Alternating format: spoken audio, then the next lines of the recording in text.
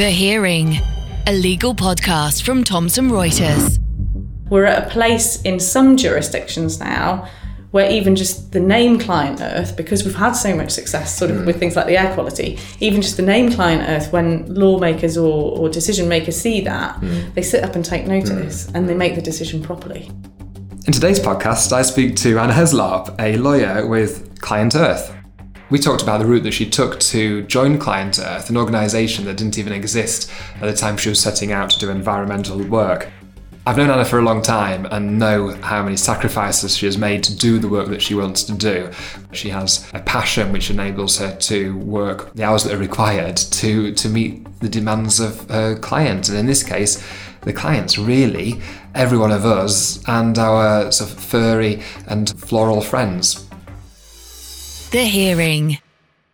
Anna, thank you so much for joining us, and thank you for inviting us to ClientEarth's office. Now, tell us a little bit more about ClientEarth and just about where we are. Yeah, so we're here at our London offices, which is based just on the corner of London Fields. We are an environmental charity, which is a legal charity. So we're all sort of environmental lawyers and campaigners.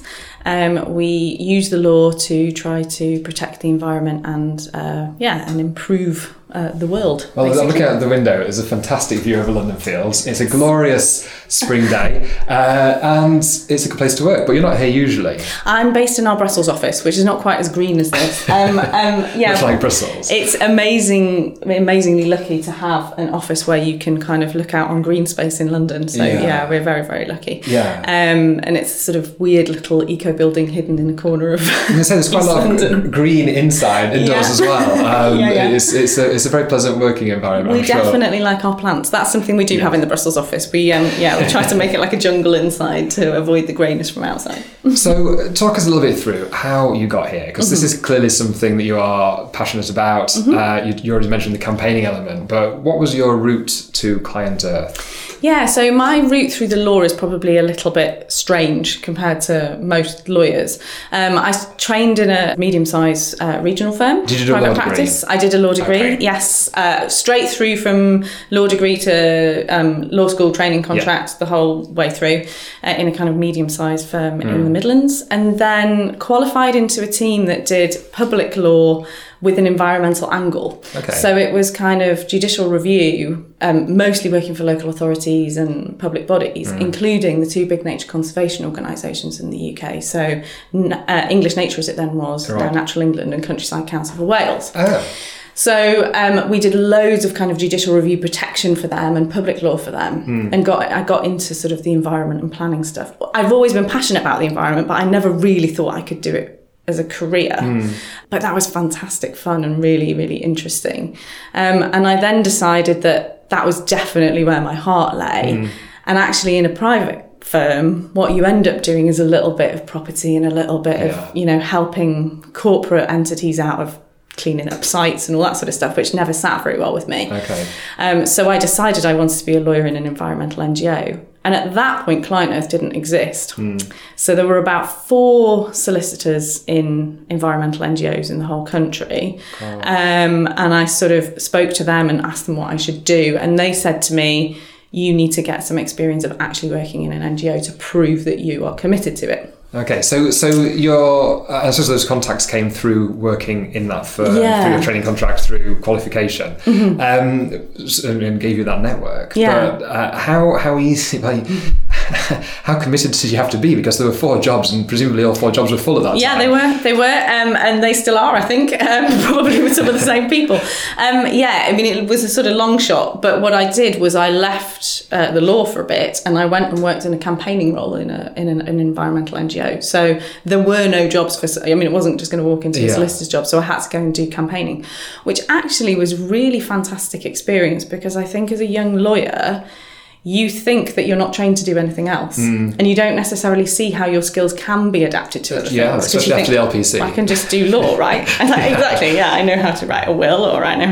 might be able to do different areas of law, but you don't necessarily see that you could go and do, lobbying MPs and doing PR. I had to do a load of TV work, which I'd never done before, and writing press releases and all sorts of stuff that, I would never have done in my normal day job. So that was a really great experience. But how easy did that come, stepping across? Well, first of all, I suspect, and I'm guessing now that there was a financial element to that. Both being in the charities sector particularly, but also how high could you go into it? At a senior level, I guess you started at the bottom. Yeah, it was quite a junior position. I took a sort of 50% pay cut to go from a private practice to working as a campaigner in an NGO. But it was fascinating and I learned an awful lot from it. I did that for about 2 years. And whereabouts were you based? That was in Cardiff. Okay. Yeah, an organisation called the Woodland Trust. Okay, yeah. Which is quite a sort of small-ish charity. But really, really interesting, and it was a really good learning experience. I then took a sort of year and volunteered for those different legal departments in those NGOs that had solicitors. So I went and did 6 months at Friends of the Earth, and I went and did 6 months at WWF. Wow. And kind of worked with them to actually kind of get the hands-on experience of bringing the law and the campaigning together. And how did you sustain yourself? Well, it was a very expensive year. I had bought a house when I was a trainee and had to sell it when I moved to Cardiff, so I had some money to be able to kind of keep myself ticking over. But it's before the crash. Obviously internships are, if they're not paid, are very expensive to do, and I was lucky I was able to do that. Yeah. So you mentioned a few places you were working, but following the Woodland Trust, where did that take you? Were you sort of pushing back offers left, right and centre, or was it a case of not at all. Knocking on doors? Yeah, so I contacted the lawyers at WWF to begin with and asked them if I could come and work with them for a bit. And they sort of looked at my profile and said, yes, absolutely, come and... I mean, if you're offering to work for free, most people will say yes. A qualified solicitor offering to work for free is probably not going to get turned down very often. So I went and did that for, I think, about 5 or 6 months. And then I went to Friends of the Earth and did some time with them as well. And on the basis of that, making other contacts, I then got a job at the RSPB. And that, again, wasn't a solicitor's job. Right. It was what they call a planning casework job. So kind of more on the sort of, not quite planning law, but planning cases. So bringing appeals against, So some element of the law involved. It's you might not be making sort of full use of your qualifications, but and during that time, because I should let people know that I've known you for a long time. Yeah. And we maybe talk a little bit about that later, although not too much for both of our good reasons. But the time at the RSPB, you were your name was sort of floating around all over the place. You mentioned the TV, you mentioned the press, but you took on some sort of pretty hefty roles. At the RSPB, we did quite some sort of high-profile cases. Yeah, I mean, it's a big team at the RSPB that works on protecting sites, which is they have a huge team of people all across the country that work on protecting sites, and the case officers who are kind of centrally located there are sort of bringing the expertise from all over the place. So it's almost a sort of project management role. So sometimes you're the sort of spokesperson for that, but you're bringing in experts who are an expert on a particular type of bird or a particular type of habitat, and planning experts and legal experts and all sorts of people. How many typically an organisation like that, like the Woodland Trust, how many lawyers would be in house and how many were brought in from the outside? The RSPB has one in-house lawyer. Wow. Yeah. And that's a big organisation. Yeah, it's a big organisation. Someone like WWF has 2, I think. Right. Maybe 3. Okay. There's not a huge in-house resource. It's expensive to hire lawyers, even in the charity sector. And often they're not the sort of main priority. Yeah, well, both in-house and then bringing them in as sort of outside counsel. Did you work with lawyers, barristers, solicitors, and were they specialists themselves, or were they people who would just turn their skills to whatever was required? Yeah, so in all of those places we've worked with a lot of kind of pro bono lawyers. Okay. We do sometimes, here especially, we do sometimes pay lawyers as well. When we have enough funds to do it, obviously it's nice to be able to pay people. Yeah. But we do have to rely on pro bono lawyers. And there are some who really do specialise in environment and planning. There are others who specialise in kind of public law, and a judicial review on something like the environment can be very interesting, or European lawyers who specialise in EU law as well can be. quite interested. Well, okay, you've mentioned it already, but let's talk me through the next stages, which was from the RSPB. Yeah. Were you getting itchy feet, or was it an opportunity that presented itself? So it was kind of a bit of both. I was really enjoying the work at the RSPB, but I did want to get back into actually being a lawyer. And it just at the same time, the European Commission were looking for somebody to take legal cases against the UK. So popular choice. Yes, absolutely. It's perfect timing. Wow. So they take cases that are called infringement cases, where if a member state is not implementing EU law properly, then the European Commission can take that member state to court for failure to implement EU law properly. And they had a backlog of UK cases, and they needed a UK lawyer to come and help them with the environment. Is that because the UK was particularly bad, or was that just because no, that was just internal okay. issues at the Commission that had meant people had been moved around, and they just had a particularly high number of cases. So they asked me if I would come and join them for a year to help them clear that backlog. Okay. And in the end, I did 2 years with the Commission doing that work, and I worked on Irish cases as well, which was really interesting. Before coming to ClientEarth. Tell me a little bit more about working at the European Commission, because that's surely a challenging role, and now more than ever perhaps. But what was your experience like? Whereabouts were you based over there? Yeah, so I was based in Brussels at the sort of the department that deals with environment, so it's called DG Environment. It was a fantastic experience, to be honest. Really, really fascinating to be able to look right across the whole of the environmental kind of laws. So not sort of specialising in biodiversity or water or waste, but you can kind of look across all of them, which was really fantastic for me. And able to sort of make an impact in a way that you can't necessarily in an NGO. So in an NGO, we do a lot of really good work and we do have an impact, but it's sometimes like pushing a huge rock up a hill. Yeah. Whereas if you are the European Commission and you can write a letter to a member state saying you need to fix this, they will fix it. It was amazing to me. So it's a power trip. They don't always fix it, but sometimes you could get things sorted immediately, which was just wonderful, kind of, And who typically would you be corresponding with on that basis? So there are people in the ministries at each kind of member state who are responsible for sort of coordinating communication with the EU, and then they would sort of bring in different civil servants from different departments depending on the case or depending on the issue. And you're basically suing the UK, as you've said, or bringing cases legal proceedings. Thank you very much. In effect, suing the UK, my language, not yours. Yeah. But how popular does that make you? A, at home, and B, perhaps with your friends and family? Well, so it's funny because a lot of those cases that are brought, some of them are brought on the Commission's own initiative, but a lot of them are brought as a result of complaints from citizens. Okay. So you as a citizen can complain to the European Commission that EU law is not being implemented properly. Right. And a lot of the cases are based on those complaints.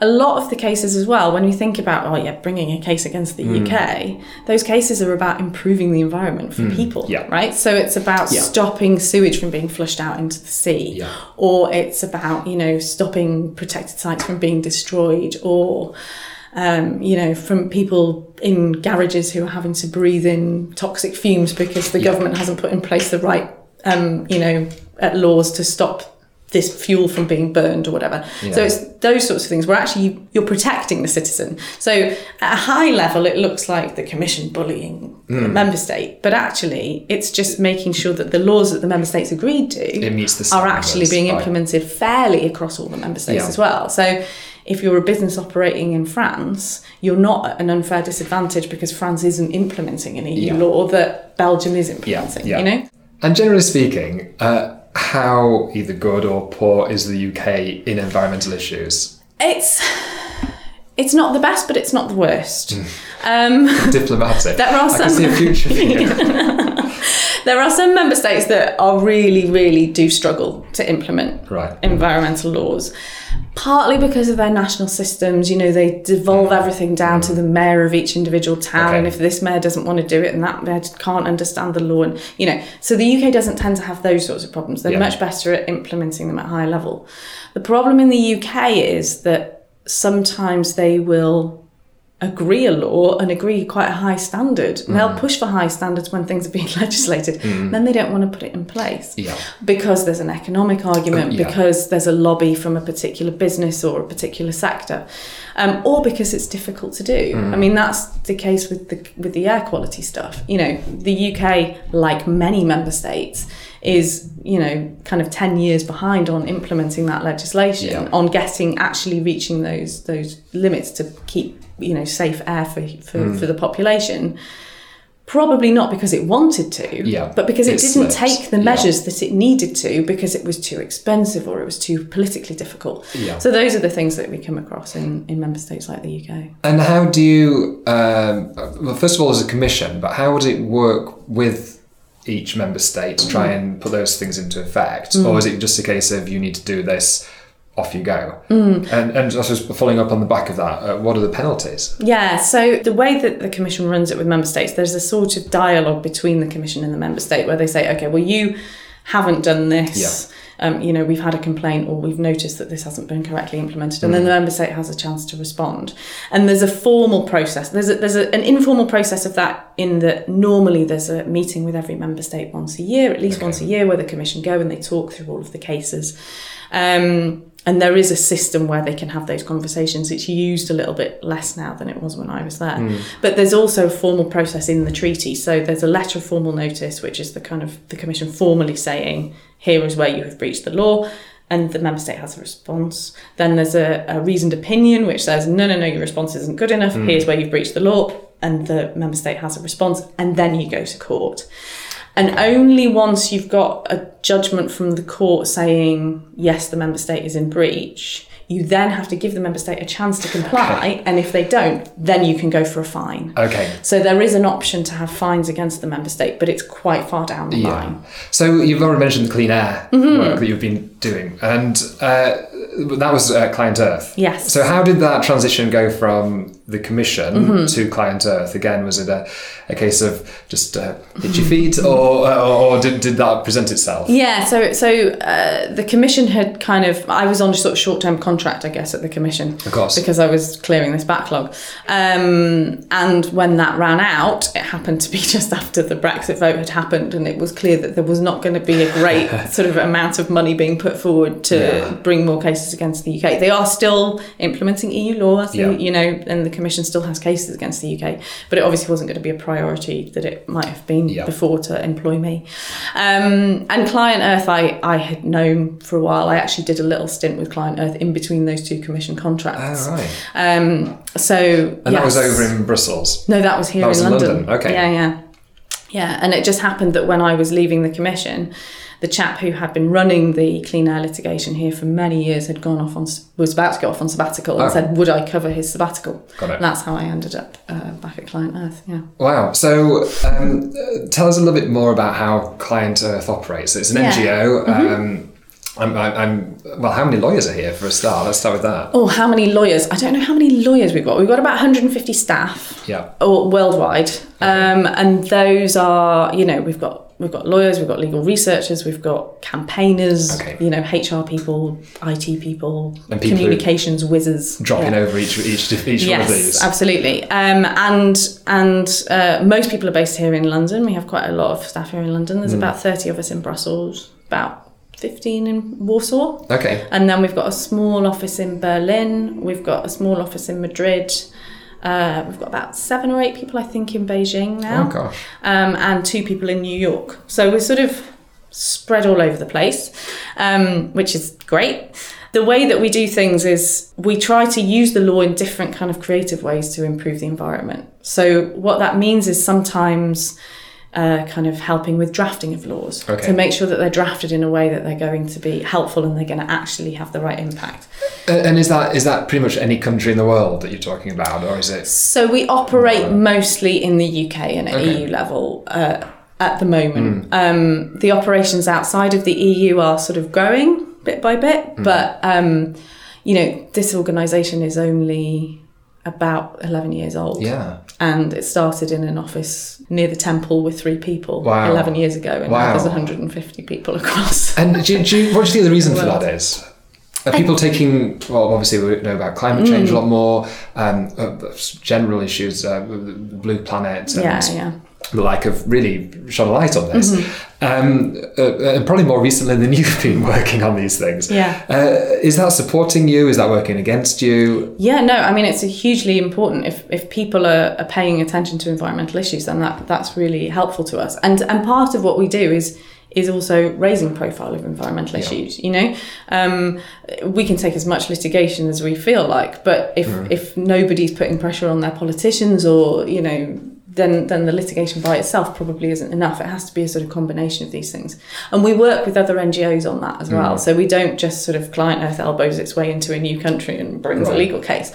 We always work with local lawyers, and we always work with local NGOs to try to kind of build a movement as much as us coming in and doing a... And what's your specific role? Because I imagine it's not just what you would typically think of as an in-house lawyer. No, so there's a lot of my job that isn't law in a way.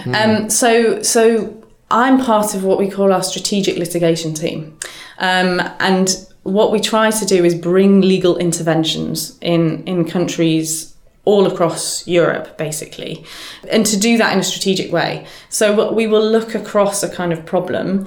Mine happens to be wildlife law, so we're looking at the implementation of the Habitats Directive. And what we do is kind of look across the piece and say, okay, we can have that sort of view at EU level where we say, okay, well, is there a case in the Czech Republic that could be a really super important case, but an NGO there might not have the expertise or the money or the know-how to bring that up to the right level to make it a strategic case? Can we get a question in that case referred to the Court of Justice? Can we put in a complaint to the EU that will get to an infringement proceeding so that we can get an impact that's bigger than just that maybe one lake in the Czech Republic, you know? So that's an active process of seeking out these cases that could potentially be landmark or, well, law changing. Yeah, absolutely. And sometimes we sort of do creative thinking to kind of think up those cases as well. So you know, there are opportunities to make legal interventions that no one has done before, or that maybe nobody has tried. So we recently challenged a decision of the European Investment Bank to finance a power plant in northern Spain. It's a very small power plant. It's not one of their biggest investments.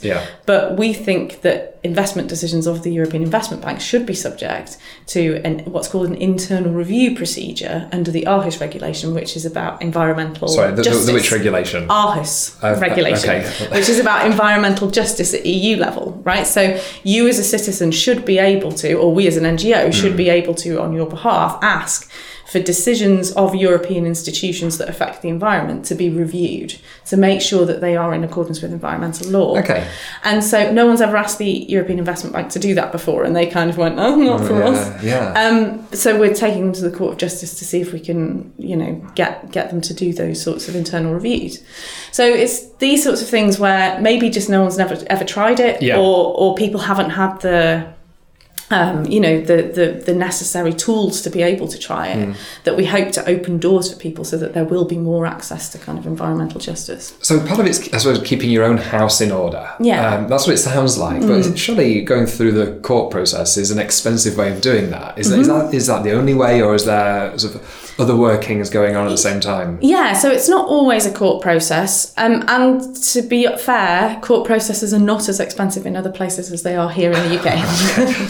So that's one thing to say. But yeah, litigation, you know, should be quite rightly a last resort. So we do things like working with legislators to try to get laws, you know, proper laws in place in the first place. We then do things working with people to try to get laws implemented properly. And that can be kind of political interventions. It can be making administrative complaints in some cases, you know, making complaints to regulators rather than going directly to court. We don't always just kind of plough straight into court. But sometimes that litigation is really, really helpful. And it does move the dial in a way that some of the other campaigning tools that we have just don't. And we're at a place in some jurisdictions now where even just the name ClientEarth, because we've had so much success sort of with things like the air quality, even just the name ClientEarth, when when lawmakers or decision makers see that, they sit up and take notice and they make the decision properly. Yeah. Well, you keep mentioning clean air. Let's talk about clean air, because this has been something you've been heavily involved in. Initially, you mentioned as a sabbatical, but you've really, again, been the face of this campaign in many ways, certainly in the UK. Tell us a little bit about how that came about, and not necessarily who your client is, but who you are acting on behalf of or representing, and who against. Yeah, so we're all in-house lawyers, so effectively our client is our CEO. So ClientEarth is our client in a way. And we don't really act for external organisations. We sometimes work with them and bring in external lawyers, but we don't kind of take on cases for the public or anything like that. With the Clean Air litigation, that started a long time ago, sort of before my time. The original case that we brought was in 2011. And that was against the UK? That was against the UK government, against DEFRA. And that was for failure to kind of meet the limit values that are in that piece of legislation, the Ambient Air Quality Directive, and failure to come up with a legitimate plan about how they were going to do that as quickly as possible. And it's important to say we lost that case in the High Court. What year was that? That was 2011. Okay. We lost that case in the Court of Appeal about 2 years later. Right. And we appealed that case to the Supreme Court. And when we got to the Supreme Court, they said, actually, ClientEarth have got a point here. And they referred a couple of questions to the Court of Justice. And it came back and we won in the Supreme Court. And the government was ordered to prepare a new air quality plan. Government went off and prepared the new air quality plan, and it was terrible. So we had to take them back to court again. And when you say the government, who exactly are we talking about? So the cases were brought against DEFRA. Okay. And then in the last couple of cases, we also included the Welsh ministers, because Wales had also not done a terribly good job of preparing a plan. So the cases were primarily brought against DEFRA. Obviously, DEFRA work with Department of Transport and Treasury and everybody else to put that plan together, but they're the main. They're the main kind of responsible. And what does it mean? Challenging legislation is, well, where do you even start? So we weren't challenging the legislation. We were challenging their execution of their duty under EU law. Okay. So all member states had a duty to meet these limits by a certain date, and if they didn't, they were supposed to come up with a plan with measures in that would reduce the air pollution in the shortest possible time. Right. And we said that plan isn't good enough because you're not aiming to do it in the shortest possible time. Okay. In summary. And do you provide then guidance around how they can do it better, or is it a case of you need to go back and rethink it? So courts in the UK are very reluctant to say this is the exact measure you should take to the government, because that's just not how our judicial review system is set up.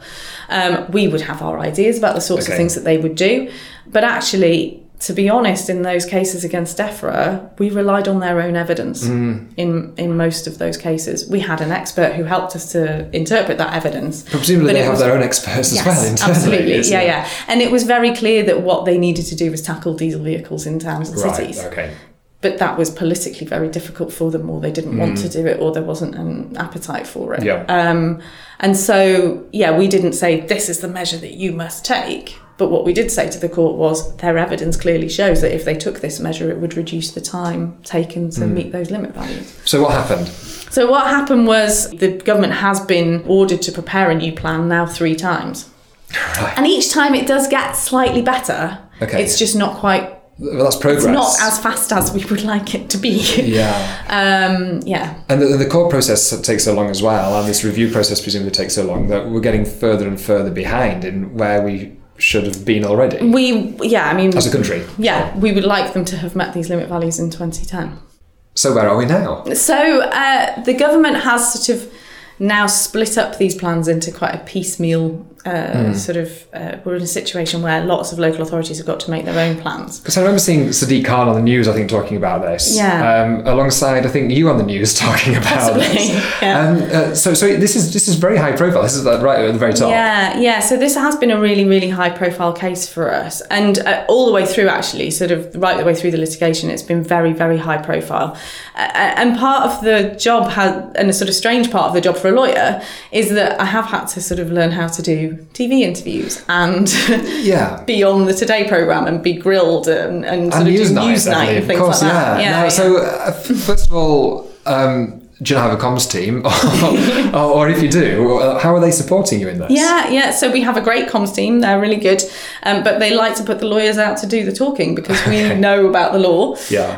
And we're also, we know how much we can say about our cases. It's actually one of the challenges, and some of my colleagues really don't like doing comms for this reason. Yeah. As lawyers, we're trained to sort of keep our cases very quiet and not talk about them. Yeah. But of course, in a campaigning organisation and raising the profile of this stuff, I think has been hugely influential. For sure, the Mayor of London, I'm sure Sadiq Khan really cares about air quality, but I'm not sure that we would have had the push forward that we've had to have a ultra low emission zone and so on, had it not been for the fact that this was such a high profile issue. So yeah, they give us, I've had some training from journalists how to go out. You're doing a great job right now under this intense grilling. How to go out and talk to, how to sit in interviews and how to not say anything silly. And we talk through all of the, difficult questions that we might get asked. Yeah. Because sometimes, when you're taking these sorts of cases, there are people who don't like it, and on the air quality stuff, for sure, we've had a lot of pushback from kind of motor manufacturers and traders and those sorts of groups who are really worried about what the implications will be, or people who, drive into the city for business and are worried. So you need to be able to deal with those sorts of sometimes quite controversial conversations as well, and sometimes those happen on live TV. I'm very impressed. But now moving on, you've got a relatively new role with wildlife. Yes. Now explain how that came about, because this is part of a longer term plan. Yes, yeah. So we have. My sort of background, as I said, because I worked at the RSPB and I worked at the Woodland Trust, and for those nature conservation organisations, wildlife is very much kind of in my background. So when this opportunity came along, I kind of was really excited about it and sort of, I really want to work on that. We've got a kind of some funding for 5 years to go and bring this sort of build up this project across the EU to try to protect wildlife and to try and improve the interpretation of the Habitats Directive, mostly across the EU. So it's about kind of finding the best cases, and I have a team of lawyers in Central and Eastern Europe, and I'm just about to get one in the Mediterranean to kind of bring those cases. And we work with lawyers and we work with NGOs in each member state. So we'll find the right case and then we'll kind of work strategically with those people, partly to build capacity there as well. The idea isn't that we end up with a ClientEarth office in every country. What we want to do is have fantastic lawyers on the ground who've taken some of these cases and who can then go off and do the next one, without us. And are you worried that this becomes, it's sounding a lot like a project management, I know you're hugely complicated across many countries and languages, project management role. How involved in the law do you think you'll still be? Is that important to you? It's a really difficult balancing act, because once you start, I think it happens in law firms as well, once you start to be a manager, you stop being a lawyer, right? And that's the thing that you're really hopefully good at, or the thing that you enjoy the most. So it's trying to find that balance is challenging. But, what's really exciting for me is that we've got this fantastic group of lawyers who are bringing these fantastic cases. They're all super talented and enthusiastic. And I can kind of be at the top end and give them a little bit of advice here or there. And I see all the pleadings before they go out and all those sorts of things. And do the more sort of strategic level. So I do still do some law, but I don't get to roll my sleeves up and get into court quite as much, or, Yeah, but and that's okay. And is it something, again, as I've already said, you're so passionate about this, is it something that is difficult to leave in the office? Yes. Yeah, I think so. I think anyone these days who has a kind of job that's quite full on, you've probably got your work emails on your phone. It pops up with, people call you at 11 o'clock at night, especially this thing when you're doing media stuff, we'll get a phone call at midnight saying, can you do the Today programme at 6 o'clock in the morning, or that's just part of the job. So that can be quite intense, but when you're passionate about it, you don't mind too much. If I was in a job where I felt, I was doing and with greatest respect to tax lawyers, something boring like tax law that doesn't interest me, perhaps, then I might find it difficult to motivate myself to, read an email on a Saturday morning. But when it's something where you think, we're going to save some bison this week and they're not going to get killed because we're going to bring this case, then it's not too hard to motivate yourself to kind of work the extra hours True. But I imagine you don't get many thank you letters from bison. Well, we don't get thank you letters from bison, but we do get quite a lot of thank yous from members of the public with things like that, and it's, I actually, we don't do it for the thank yous. No. But the nice to receive. But we do sometimes get them, and people do sort of say, I'm really glad that you brought that case, or that's always nice when you get that sort of thing. Yeah, so you're back to Brussels. How do you see the next 5 years panning out? Because we know there's a lot of uncertainty right now. Yeah. And whether you're listening to this podcast, it's in 2019 or probably 2024, there's probably still some uncertainty around Europe. Yeah. But what do you see happening? Gosh, well, so I'm very lucky in that my case is completely focused towards the mainland EU. Okay. So I don't have to worry too much. Right. So you're taking your eye off the UK now? Yeah. For my project, I don't have to worry about the UK too much. Of course, it affects us as an organisation. We have a lot of staff here in London. We have staff in Brussels.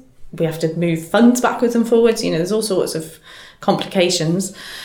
Where's it going to go? I don't know. I think the EU is strong enough that it will carry on with or without the UK.